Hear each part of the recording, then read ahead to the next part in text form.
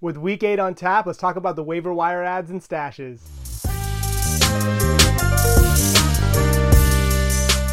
So number one on the list is Kareem Hunt. Kareem Hunt's already rostered in about 65% of leagues, but if he is somehow available in yours, you definitely want to scoop him up. Jerome Ford went down yesterday with a low-grade high ankle sprain, and he's set to miss a couple of weeks. But even before Ford went down, we saw Hunt's role increase. Over the last 2 weeks, he's had 25 touches for 102 yards and 3 touchdowns. And the Browns actually have the 7th highest rushing play percentage in the league, right around 46%. And with the way the quarterback situation has been in Cleveland, I have to think they're going to continue to run the ball at a high rate. This week they go up against Seattle, who's actually more vulnerable against the pass. They actually allowed the 6th fewest rushing yards per game, right around 87. But with the quarterback situation in flux, like I mentioned, they're going to have to commit to the run. Surprisingly, Pierre Strong has actually outsnapped Kareem Hunt. But don't get it mixed up. Hunt is the guy to own. He's the one who's familiar with the offense. We've seen him get the ball around the goal line, and I expect that to be the case moving forward. But speaking of Strong is still worth a stash in my opinion. He's rostered in only 1% of leagues, and if you have space at the end of your bench, he might be someone to consider. If Hunt goes down or misses any time over the next few weeks, then Strong will be thrust into the starter role. At this point, Cleveland only has 2 healthy backs, and it's got to be one of them carrying the mail.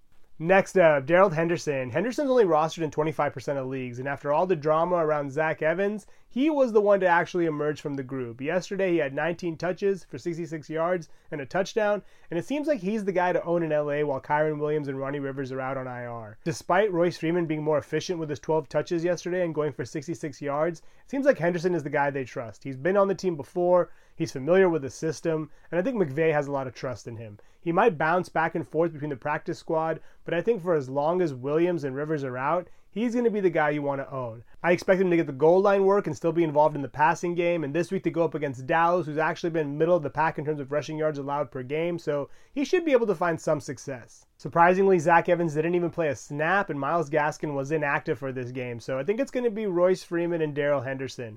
Freeman may be worth an add as well, just because if Henderson goes down, Freeman's definitely going to have some value. As it is, he kind of has some low-end RB3 value. We saw him get touches yesterday, like I mentioned. We saw him a lot on third down and pass protection. He seems to be pretty good at that, so he has a role in this offense for the next 3 weeks, just like Henderson, and it'll be interesting to see how the snaps are distributed in Week 8. Next up, Dalton Kincaid. Kincaid kind of had a coming-out party yesterday against New England, getting 8 receptions for 75 yards. And with Dawson Knox set to have surgery on his wrist, Kincaid's going to be thrust into a near every down role. At this point, we've seen Knox play ahead of Kincaid a little bit, but I think it was only a matter of time before Kincaid overtook him. And I think with the door being opened right now with Knox's injury, Kincaid has a great opportunity to take a hold of this job. Knox has no timetable for a return, and Kincaid was a first-round pick. This week they go up against the Buccaneers, who are far more vulnerable against the pass than they are against the run. They allowed the 6th most passing yards per game, so I think Kincaid should have a good chance to build off of his performance he had against New England. He is rostered in 43% of leagues, but I expect that number to go up pretty substantially. Staying on the topic of tight ends, let's talk about Taysom Hill. Taysom Hill's rostered in 11% of leagues, and over the last 2 weeks, we've seen a big uptick in his work. He has 11 receptions for 99 yards over that time span. And this week, he gets the Colts, who are in the bottom half in terms of passing yards allowed. Now, I should mention, Juwan Johnson has been out of the lineup, so Hill has definitely gotten more opportunities. And Johnson is supposed to come back this week, so we may see Hill's reception count fall off a cliff, but he's definitely going to be involved in the running game. He should get work near the goal line. And I think he's kind of a riskier pickup, but he's definitely someone to add. He has enough of a gadget role to warrant keeping on your bench. Over the last 2 weeks, he has 17 total touches for 119 yards and a touchdown.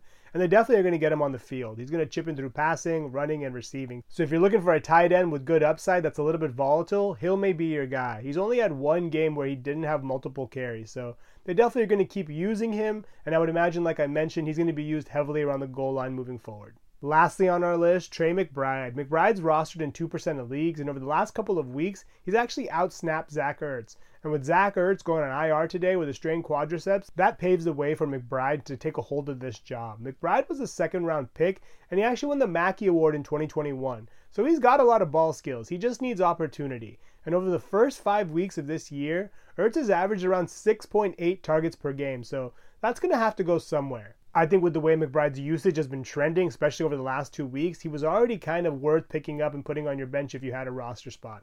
This week he goes up against Baltimore, which is not a good matchup. They allowed the 2nd fewest passing yards per game, but after this week, he'll probably get some solid volume for a tight end. If he's able to perform while Ertz is out, there's a very good chance he keeps the job.